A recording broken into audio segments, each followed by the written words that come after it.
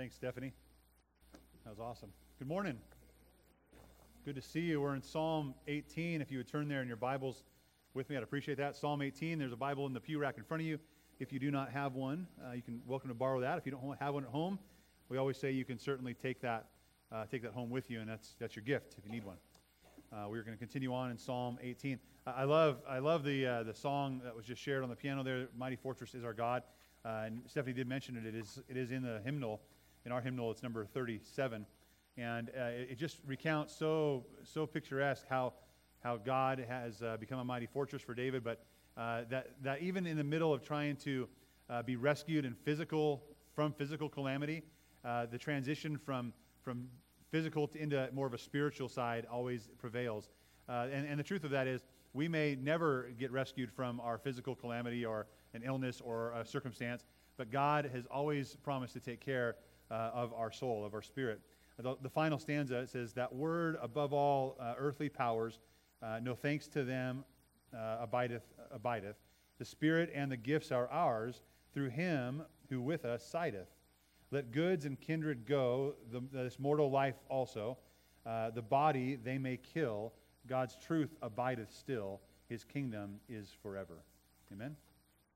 That ultimately there's a kingdom reserved in heaven for us with God because of what Christ has done. So pretty amazing. So we're in Psalm 18, and we're continuing on. This it's a 6-week emphasis or look at this psalm, breaking this apart. It's the last psalm of the season we're going to be doing. We have the Summer in the Psalms sermon series, right?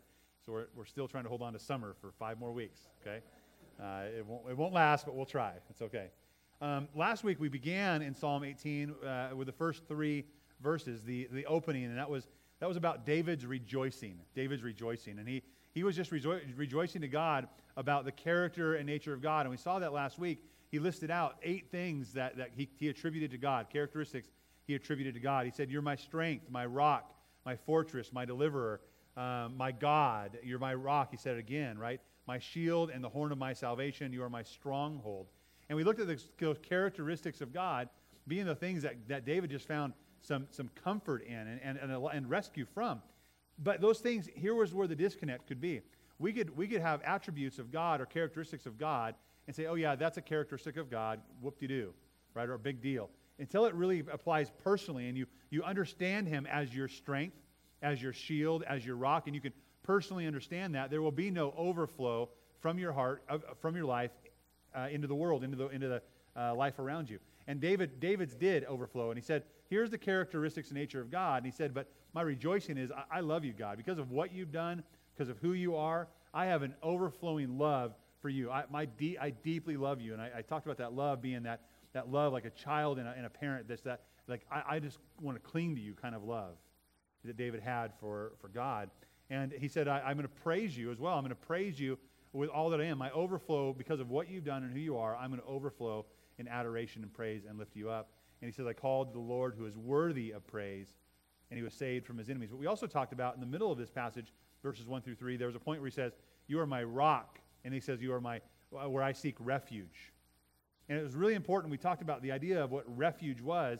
Refuge was this safety, this place of security under the shadow of God's wing, that we would find safety. And when he said, I am going to seek refuge, he's saying because of the characteristics of God, because of who you are, I am going to take a step of faith toward you, and I will in faith seek you as my refuge. And that's salvation. That's for us today. We might know a lot about God, but until you take that step of faith, trusting that he is good, trusting that he died on that cross, trusting that he can forgive and he can cleanse and that he can be the wings that you can find shadow and security underneath, he never will for you. So for you and I, it's so important to not just leave the characteristics of God hanging, but to let it inform the joy inside of us, the love inside of us, but also the faith inside of us in a God who is merciful, kind, and good. Amen? So we're in Psalm 18, and we're going to continue on verses 4 through 19. We talked about this. This is David's praise, a hymn of praise that he puts together because God has given him victory over all his enemies. And David had a lot of enemies, and David had a lot of time where enemies surrounded him. But this is, again, the overflow of David's joy in the Lord of what he's done for him. As we take this journey, we're going to find out it's more than just about David, though. It's about the greater victory that's going to be had by the house and line of David in Jesus Christ. And that was what I told you. Write down last week, write this down. I said, you can write it down again. The main kind of theme we're seeing develop here is that David was given victory over his enemies, but that victory that he was given was made to have a greater victory possible. Right? The greater victory of the Son, Jesus Christ, who would come. And David knew, David was embracing that covenant, that promise that God had given him, and that he would produce that through his line, an anointed one that would be the Messiah, the one that would rule and reign on the throne of David forever. And we see that fulfilled in Jesus, and that's a wonderful truth, a wonderful promise that we can adhere to as well. So this is not only about David, it's about the victories that God gave David that made possible the greater victories. And I mentioned that as we talk about this, we talked about it last week and this week. We have to be cognizant of that in our own lives. That God's not just out to give you a victory. Ultimately, any victory given to you or to me is His victory for His glory. It might be for our good or our benefit, but ultimately it is for His glory and His greater good and the greater kingdom. And we have to have that perspective. So we're going to pray, and then we'll read through the text, verses 4 through 19 together, and then we'll break it apart. Okay? Let's pray. Father, we are so grateful to be here today, God, to worship you. God, to let the overflow of our hearts be seen. God, to show you that we do love you, that we are thankful for who you are, and we're so thankful for the mercy of Jesus Christ that has paid the ultimate price on a cross that we owed, but we can never pay on our own. God, help us increase our faith and trust in you. That, God, you would be our refuge, our safety, our security, our salvation, our purity, and our righteousness. We trust you with that. And God, open our hearts and minds now as we look to your word. That, God, you would convict us and challenge us. That, God, you would soften us, that you would help lead us to repentance, God, and that we would ultimately become more conformed into the image of the Son, more obedient sons and daughters of the Most High God. And it's in Christ's name that we pray. Amen. So in Psalm 18, verses 4 through 19, we'll read together. The ropes of death were wrapped around me. The torrents of destruction terrified me. The ropes of Sheol entangled me, and the snares of death confronted me. I called to the Lord in my distress, and I cried to my God for help. From his temple he heard my voice, and my cry to him reached his ears. Then the earth shook and quaked. The foundations of the mountains trembled. They shook because he burned with anger. Smoke rose from his nostrils, and consuming fire came from his mouth. Coals were set ablaze by it. He bent the heavens and came down. Total darkness beneath his feet. He rode on a cherub and flew, soaring on the wings of the wind. He made darkness his hiding place, dark storm clouds his canopy around him. From the radiance of his presence, his clouds swept onward with hail and blazing coals. The Lord thundered from heaven. The Most High made his voice heard. He shot his arrows and scattered them. He hurled lightning bolts and routed them. The depths of the sea became visible. The foundations of the world were exposed. At your rebuke, Lord, at the blast of the breath of your nostrils. He reached down from on high and took hold of me. He pulled me out of deep water. He rescued me from my powerful enemy and from those who hated me, for they were too strong for me. They confronted me in the day of my calamity, but the Lord was my support. He brought me out to a spacious place. He rescued me because he delighted in me. Amen. Now we're going to talk about this next section, and I've titled it David's Rescue. David's Rescue. We're going to look at three aspects of David's rescue that we can find in this text, at least three, and hopefully that'll be something you and I can grow with and learn from. So the first one is this. The first aspect of David's rescue is the cry. David's cry. And we see that in the passage there, verses 4 and 5. But what I want us to look at as we do this, there's a depth of this cry that needs to be there, and it needs to be present for you and I when we cry. You know, there are times where my son or daughter may get in a little trouble, or they might be, whatever might be happening, and they might get upset and cry. And their cry is because they haven't got their way, they're not comfortable, they need something to change. Daddy, fix it, right? And they cry. It's like, I cry, help. And that's okay, that's good. But there's more to it. There needs to be a learning curve about this too, because that learning curve helps them become the human being they're intended to be, right? That we can relate to one another in society, that we could live this life in community with people and be respectful, and all of those things that are added in. Well, for you and I, when we have a spiritual cry or even a physical cry to God, I don't want to just be a crybaby. I don't want us to be a cry, well, I'm hurting, I'm suffering, help me, God. It should be, God, this hurts, something's going on. God, and I cry out to Him, expecting that He will, through that time of pressure, increase my faith. That He will help me grow into the man of God that He intends me to be. Because when I cry out to God, it's not about me, it's not about you getting your way. And that's one of the biggest hurdles to jump over, isn't it? We so want it to be done our way. We so think it should be done the way we think. And God's saying, listen, I want to run to your aid, but do you trust me? Do you trust that I can help you grow in your faith? Do you trust that I'm looking out for you, but ultimately I'm more worried about my glory being revealed than about your comfort? And we get that perspective. Now something can change. Something can grow inside of us. So let's look at this. David's cry in verses 4 and 5. He says, the ropes of death were wrapped around me, and the torrents of destruction terrify me. He's saying that the ropes of death, I was almost dead. I was good as dead. And the next part, the torrents, it's the waves or the floods of destruction. Some translations say the ungodly. And David found himself in that manner all the time. As he looked around himself, the people that were faithful were no longer faithful. The godlessness of the culture just surrounded him, and he felt like he was all alone, and the pressure kept mounting and closing in on him. You ever feel that way? You ever feel the pressures of the world and worldliness and just the culture and what's happening in society or maybe in your family? It's closing in. Like, am I the only one who's trying to have faith? David felt that. He felt the torrents of destruction. And it said the torrents of destruction terrified him.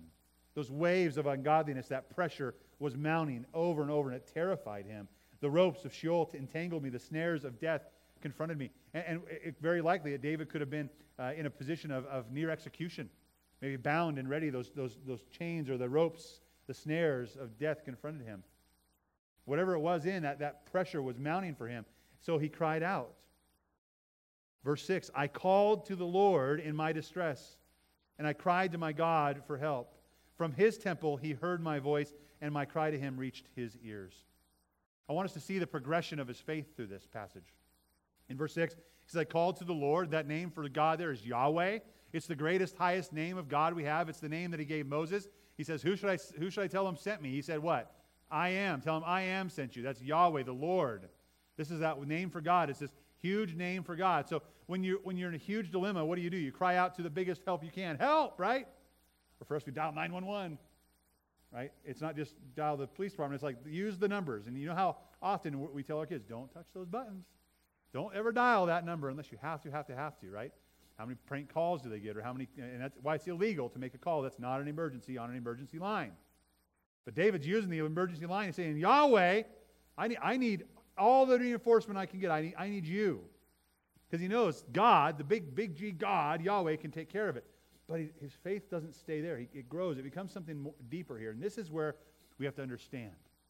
There's a difference between saying, God help, and what he says next. He says, I cried to the Lord, God help, and I cried to my God for help. We've talked about this name of God over the last 3 or 4 weeks a lot because he uses it. He says, my God in this, my God. Personal. And the name for God there is El. It's the mighty God. It's mighty. I used it in weeks past. The mighty hero, right? The mighty superhero God, as my son would love to put it. But it's personal. God. You are You are all the reinforcements that anyone could ever need, but you are my mighty hero. It is personal. I know you on a personal, deep level. You are my refuge. I've gone to you for help, so I'm crying out to you as my God. You see, his faith increases. It goes from just saying, God help, to, you're my God. You are my God. Help me. My God. I call for my God to help. This is from his temple. He heard my voice, and my cry to him reached his ears. So David felt as close to death as he could feel, right? And things were flooded around him. But this type of overwhelming despair led David, that great king, and the one who, right, he was a great king. He had many battles, many victories. Before he was king, he was he was David shepherding the sheep, right? And as he shepherded the sheep, the text says he killed lions and bears. Were there tigers? Oh my, maybe. No. He killed lions and bears, right? I mean, this is a tough guy, a guy that's going to say, I'm going to take care of business. And then one day he goes to his dad, and his dad says, go take these sack lunches to your brothers. They're out on the battlefield. Check in, see how it's going. And what? He takes the lunches out. And who's out there? Goliath is out there. And the Philistines are on one side, and Israelites are on one side. What are we doing? They're all afraid. They're scared. And David says, who's this guy? He defies the armies of the living God. Let me go at him. I'll take care of him. This is David, who doesn't really get afraid real easily, right? And the scriptures say, David says, he says, terrified me. I was terrified. We can all be overwhelmed with fear in different areas of our life. We need to look and say, God, what is overwhelming me with fear? And how might you increase my faith through that? So I think there's kind of three subcategories here I want us to look at. And one is this, that when we're pressed, God wants to grow our faith. God wants to grow our faith when we're pressed. And then he says, even though you're surrounded on all sides and you feel like it's just closing in and crushing you, God always extends a means of grace to us through prayer. God says when it's that bad and you feel like there's no escape, there's always a means of grace that you may now pray to me. Those lines of communication will never, ever be closed to you. So he says, pray. Pray. And you'll grow as you pray. As David prayed, he even grew in his faith in that. He's trusting God, but he's not just trusting God, he's trusting his God. Not only Yahweh, but my mighty hero, one that's going to take care of me the way only he can. He cries out. In the midst of great fear, we can learn that we can grow in faith. I'm going to read something out of Micah to you, a passage out of Micah, and I want us to see kind of the third way. So we grow through the pressings and the pressures. We can grow through prayer, but there's also another thing. We grow when we're penitent, when we have a repentant heart. Micah 7, verses 7 through 9 says this, I will look to the Lord. I will wait for the God of my salvation. My God will hear me. Isn't that beautiful? That's powerful. I will wait for the God of my salvation. My God will hear me. Do not rejoice over me, my enemy. Though I have fallen, I will stand up. Though I sit in darkness, the Lord will be my light. Now listen, this is someone who has sinned against God, and they've fallen because of sin. Not just someone who's a good person and everyone's attacking. They're now being exposed for maybe the hypocrite they were. God is revealing the sin in this person's life, right? He said, don't rejoice over me. Though I have fallen, there's sin, I will stand up. See that hope? Though I sit in darkness, the Lord will be my light. Because I have sinned against him, I must endure the Lord's range or discipline or anger, right? Until he champions my cause and establishes justice for me. See, that place of penitent heart, when I say, I know I messed up, and I need to repent of that, I need to turn. But when we turn, listen, when we turn back to God. We turn back to the source, the author and perfecter of our faith. We don't turn into shame. We don't turn into guilt. We say, I've messed up. I've made that mistake. I've fallen, but I will stand up. And when I stand up, I will face my God, because my God will be the one that contends and establishes justice for me. The last part of that says, he will bring me into the light. I will see his salvation. That's the truth that we know. That's another instance like David. It's growing our faith. It's letting us grow up and be the person who we need to be with the Lord through our repentant heart. So God will help us grow, and we saw in David when we're pressed, right? When we pray, and now in Micah we see when we're penitent, when we have repentance in the heart and humility, saying, I don't want to stay that way. I want to be different. God wants us to grow. And it's a beautiful thing when we cry out from earth to heaven. You know why? Because we see the response from heaven to earth. God responds. God does something about the prayers of his children. David tells us the cries of the Lord, if we go back to Psalm 18, the cries of the Lord reached God's ears. The cries of the Lord reached God's ears. It wasn't to a secretary's desk who took a note and filed it away and sent it in later on. right? It wasn't to an angel who was trying to take notes and would get to God later. It went to God's ears himself. And to think about all that's going on in heaven right now, right? It's a busy place. We see in Isaiah, we see him have a view of what's going on in heaven. There's this worship service happening that's so loud and so vibrant that it's shaking heaven. It's kind of like that last night at my house where we got home, we're kind of settled in. I don't know if you heard it. There was something going on in the park last night. And we live across from the freeway from the park. And I kept telling my wife, like, do you hear that? You hear that thump, thump, thump? She's like, no. Okay. Okay. Later on, do you hear that? And finally I go outside, and it's like, there's something going on over there. Like 9:30 at night, no big deal. But it was pretty interesting. You could feel that and hear that. Well, heaven is like this raging, just thump, thump, thump, holy, holy, holy. And the place is filling with smoke, and it's shaking. You think you couldn't hear anything in there. But the prayers of God's children, however quiet, reach his ears. Isn't that amazing? I want to read you a quote. Charles Spurgeon, he said this. He says, "Far up within the bejeweled walls and through the gates of pearl, the cry of the suffering was heard. Music of angels and harmony of seraphs availed not to drown or even impair the voice of that humble call. The King heard it in its place of light insufferable and lent a willing ear to the cry of his own beloved children. O honored prayer, to be able thus through Jesus' blood to penetrate the very ears and the heart of God." God's listening to those prayers.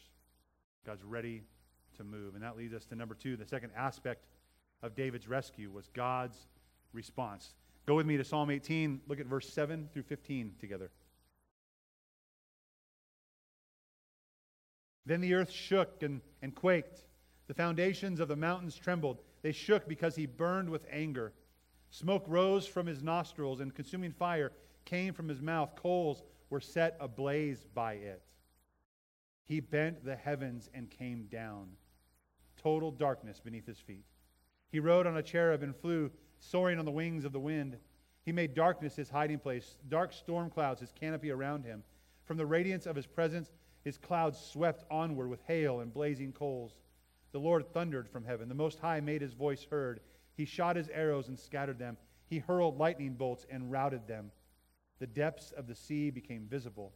The foundations of the world were exposed at your rebuke, Lord, at the blast of the breath of your nostrils." Amazing imagery here.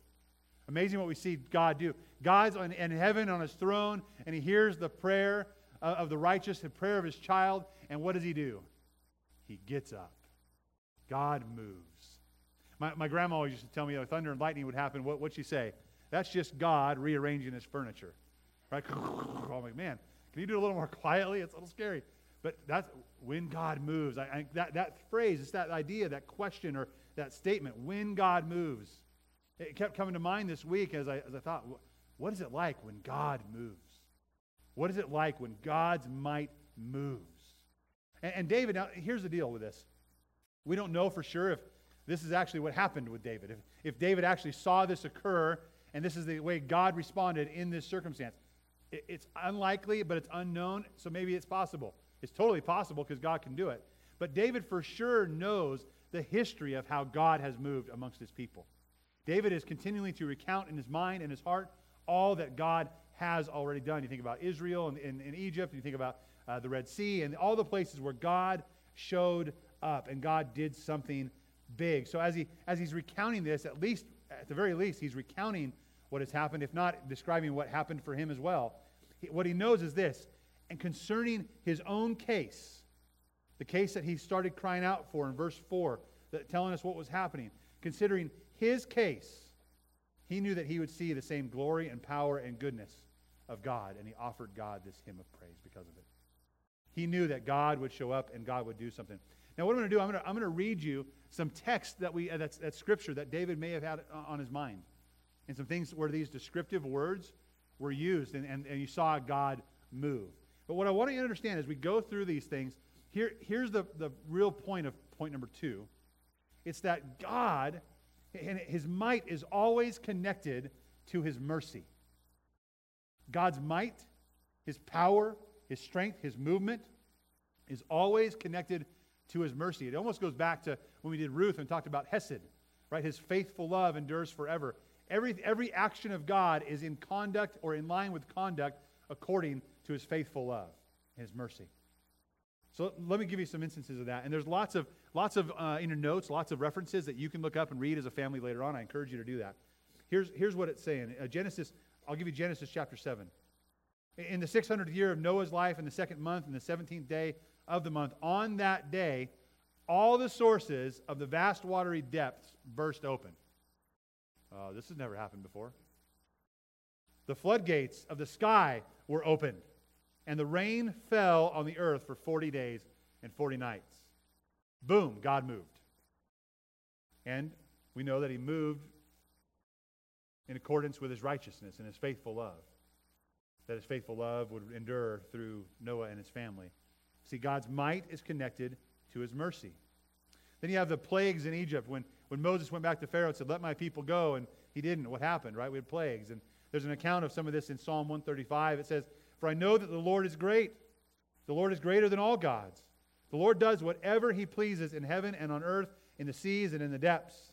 He causes the clouds to rise from the ends of the earth. He makes lightning for the rain and brings the wind from its storehouses. He struck down the firstborn of Egypt, both people and animals. He sent signs and wonders against you, Egypt, against Pharaoh and against all his officials." There's His might, right? We're seeing His might. That psalm goes on to say, "Lord, your name endures forever. Your reputation, Lord, through all generations. For the Lord will vindicate His people and have compassion on His servants." There's His might, there's His mercy. God's might is always connected to His mercy. Then you have this image at Mount Sinai. So the people have gone out, and now Moses gets 10 commandments, and the people want to know God and meet God. So here's the imagery we see, and this is what I think David is pulling from when he gives us this psalm.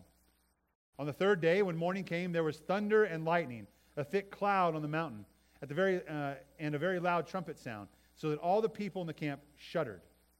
Then Moses brought the people out of the camp to meet God." Be a pretty neat day, huh?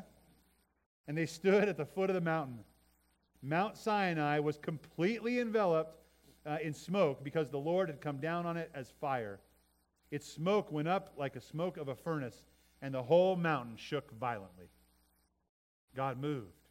But God was revealing Himself to His people because God was delivering them to the promised land and ultimately had a bigger promise. That the the inhabitants would be as large and numerous as the sand on the seashore. And that we would all get to know Christ through it. See, God's might is connected to His mercy. And then you have that instance where the Israelites are at the sea, the Red Sea, and what do? Pharaoh's army is now coming in because God hardened Pharaoh's heart, and he's coming behind him. And what do we see? The imagery there, I'm not going to read it, but there's pillars of clouds and pillars of fire, right? And the army's coming in, and they're hidden, and like, where are the Israelites? And they go to the sea, and Moses is instructed to stretch out his staff. And what does God do? He takes the water and goes, moves it aside. And they walk across on what? Dry ground. It was just wet 3 seconds ago. Now it's dry. The bottom of the sea is exposed. God does whatever He wants in His might. And they walked across on dry ground. And then what happened? Pharaoh came riding through, and what? Everyone do this and do this. That's what happened. God just said, no, they're done. Because my might and my power is connected to my mercy for my people. That's who God is. That's what God does for us. I want to read one more instance for you. And this is so important because this should build all the way from Genesis all the way into Revelation. But here in Matthew, here's what we're going to see, part of the crucifixion. In Matthew 27, starting in verse 50. Jesus cried out again with a loud voice, and He gave up His spirit. And listen, we read the crucifixion, and maybe it's in one of the different Gospels because we don't always read this one. I want you to see and hear what happened this day, this moment in time, because it was not normal. He cried out and He gave up His spirit, and suddenly, in verse 51, the curtain of the sanctuary was torn in two from top to bottom. The earth quaked. The rocks were split. This next verse blows me away. The tombs were also opened of many bodies of the saints who had fallen asleep and were raised. And they came out of the tombs after His resurrection, entered the holy city, and appeared to many. That's a little odd. It's like The Walking Dead meets Jerusalem there. I mean, it's people were raised out of the tombs and went into the city. This is God's might and His power because it's connected to His mercy. And here's verse 54. When the centurion and those with him who were keeping watch over Jesus saw the earthquake and the things that had happened, they were terrified and said, "Truly, this man was the Son of God." God's might is connected to His mercy. Amen? The powers of darkness and hell and sin and death will do whatever they can to come against God, against His anointed one, and against His children, the church. But God will move heaven and earth to come against this evil and will do whatever it takes to be victorious. Why? Because He's merciful. His might is always in line with His mercy. And I want you to think about that for you today too. For your own. We may not have this thunder and lightning and the smoke and clouds and fire and some earthquake that happens right around us that makes it victorious for us. But God, in His power, is working to give you victories that He chooses will be beneficial for you, but ultimately that will show off His mercy and His greatness in His Son Jesus more and more. The victories that God gives for you are intended to be His victories to display the Son, Jesus Christ. Amen? And when we look back in our lives, I sure hope that you and I can find and see the mighty power of God working before us, through us, and again, for His glory. Finally, the final aspect of David's rescue we see here is the deliverance. It's that God delivers, that God rescued, that God showed up and did something. So it's amazing. When God moves. We see what happens when God moves. And so look at verses 16 through 19 with me and back in Psalm 18. Let's see what this says. All this shaking and smoke and this imagery of great victory and power. What David is looking for when he says that, he's like, mercy, God, mercy, bring your mercy, bring your mercy. And David has so delighted. I want you to understand, David is so delighted in God. When we first started this, we saw him cry out, but he delighted and said, God, you're my rescue. You're my God. My delight is in you. I want you to have your way. I want your mercy to be seen. And now we get to the last part. He says, in verse 16, He reached down from on high and took hold of me. He pulled me out of deep water. He rescued me from my powerful enemy and from those who hated me, for they were too strong for me. They confronted me on the day of my calamity, but the Lord was my support. He brought me out to a spacious place. He rescued me because He delighted in me. You know, I said that phrase, when God moves, right? What happens when God moves? There was, many years ago, I heard a song by Phillips, Craig, and Dean. It was called When God Ran. And I've remembered that forever and actually have taken that to heart because it's from the parable of the prodigal son. And really an amazing image of God's might and His power all humbling itself down to this place of taking shame, taking the guilt, and running to pursue and embrace you and I. And that's where His mercy is revealed the most. See, God reached down from on high. And when the psalmist, when David writes, he's basically in this place of dire straits, right? He's surrounded on all counts.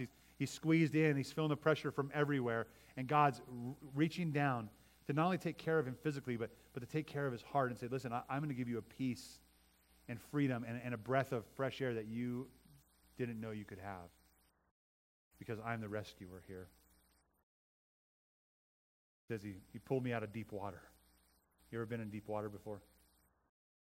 He rescued me, and here this goes on. He rescued me from my powerful enemy and from those who hated me. Not just because He wanted to. You see, we get to that place of like, oh, I really wish this pressure wasn't around. But we need to understand the depth of pressure here. He says, you rescued me from my enemy and the powerful enemy and those who hated me for or because they were too strong for me. How often do you and I not go to God in prayer, not go to God, my God, the rescuer, for help because, oh, I got this, God. I got it. I'll take care of it. I'll figure it out. I'll work it out. This will pass. I don't want to be a crybaby. God's like, you can't handle this. I can handle it. So I hope that you would just delight in me as your rescue so I can delight in you having been rescued, is what he's saying. So let's talk about the prodigal son. Let's turn there together. Luke chapter 15. I know it's wrong in your notes. It's Luke 15, not 16. I just want to read a little passage from that. Oh, too far. Matthew, Mark, Luke. Luke chapter 15. Now the prodigal son is, again, we have a story of two brothers, two sons, and they both were part of the household, the family, and one of them said, you know what, I want out of this. I want my share of the estate. And he told his dad, I wish you were dead. Give me my money. So dad sold a portion of the property that would have paid for that. He gave him his money, and he went off and did his own thing, went about his business. And he spent it on wasteful living, is what Scripture said. And in the middle of that time of wasteful living, he ends up in despair and deep doo-doo. Literally, deep pig doo-doo. He's feeding the pigs. And he's longing to just eat and have his fill over the carob pods he's feeding the pigs. That's how dire straits he's in. And he finally comes to his senses. And I want you to understand this, coming to the senses, this has to do with your heart and my heart, coming to our realization and senses that we need a Savior, and it's not us. Last week we talked about this refuge, that we will seek God as a refuge. That is that step of faith that you and I must take, knowing that He is the only rescue option that we have available, the only one that will last. He's the only one that can forgive. He's the only one that can cleanse. He's the only one that can give you and I a righteousness that we could never, ever earn on our own. So we take that step of faith into the refuge under the shadow of His wing because He is the mighty rescuer. And you and I have to come to our senses at some place and come to the place we know that He is mighty to save. And we run to Him as He is then running to us. Now, get this picture. I want to pick up here. He comes to his senses, the prodigal son. He comes to his senses and realizes, my dad's hired men are more well off than I ever could imagine right now. I want that. I'll just be a hired hand. He says, I need that. I've sinned against my father. And he says this, picking up the story in verse 14. Nope, sorry, verse 19. You need to turn there. Verse 19, he says, I'm going to tell him, I'm no longer worthy to be called your son. Make me like one of your hired workers. So he got up and went to his father. There's that step right there. He got up and went to his father. He said, there's my refuge. The shadow of His wings is who I want to rest in. And even if it's just a hired hand, I'll be that. That's in his mind. He set that up. I'm going to have a step of faith towards my father. So he got up and went to his father. But while the son was still a long way off. Church, if you would hear, God is pursuing you. God wants to run to you and wrap you up under the shadow of His wings. You and I have to come to our senses, though, and turn towards Him. He says, while he was still a long way off, his father saw him. If we know the story and the culture, this is so shameful. The father is looking out the window for a son that he's looking out day after day, longing for the son to come home. He's watching for him. He saw him, and he was filled with compassion. He ran. The text says he ran, threw his arms around his neck and kissed him. And the son said to him, Father, I've sinned against heaven, and in your sight I'm no longer worthy to be called your son.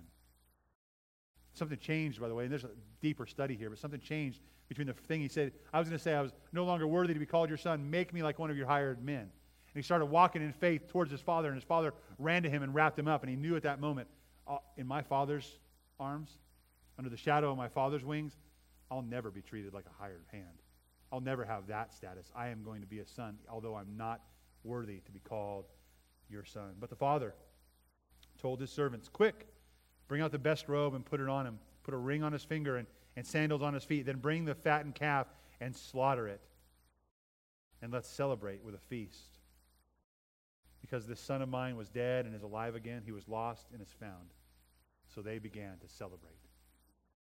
There's joy and there's delight. There's joy in the Son as he came towards the Father and he took that step of faith saying, I need to be just in the shadow of his wings. Whatever that looks like, I'm going to take that step there. There was joy. He said, I will delight in him. He is my greatest treasure. There's nothing better than what he offers. And the Father ran to him and took him in his arms and held him tight and kissed him and put responsibility and sonship. Sonship like he had never, ever experienced in his life with his Father. He was really, truly a son now. And he experienced what that was like. He experienced as he delighted and treasured his Father, he saw the delight of his Father in a Son who had treasured him most. And that's what our text says back in verse 19. It says, the Lord was my support, right? He brought me out to a spacious place. He rescued me because he delighted in me. There's something amazing about the deliverance of God. When we cry out to him and he responds with deliverance, when he hears that cry and we come to that place where we come to our senses and we know that our delight is in him and him alone, oh, the joy he has to move any mountain that he has to move. Or the pleasure he has to run to you in any shame or guilt, doesn't even matter. He'll run in an indignified way to wrap you up in his arms and make you a son or daughter. And in that moment when he understands that you have delighted in him, he delights in you. Why? Because he gave you a victory that was all from him and connected to him and his mercy. So the mercy of God would triumph. David realized that. David saw the rescue of God, the power of God was connected to the mercy of God. Amen? All right, let's stand and pray.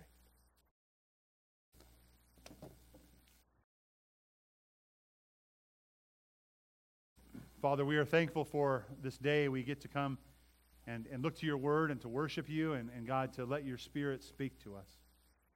God, I pray as we have heard your word now that you would continue to make it work in our hearts. That God, our delight in you would increase, our joy in you would increase, and it would overflow. And God, as we are most satisfied in you, that you would delight in us, your children. Thank you that you have moved mountains. Thank you that you have shook the earth. Thank you that you have gone to the craziest extremes and extent, even sending your Son to die for us, that we might receive the mercy and compassion of God. Increase our faith. God, if we're pressured, increase our faith. God, if we're sinful, help us to be penitent and repent and increase our faith. God, help us to pray and increase our faith in you, because you are the only refuge that lasts. We trust you and pray in your name, Jesus. Amen. Well, as we close our service, it's our opportunity to respond with worship, with song.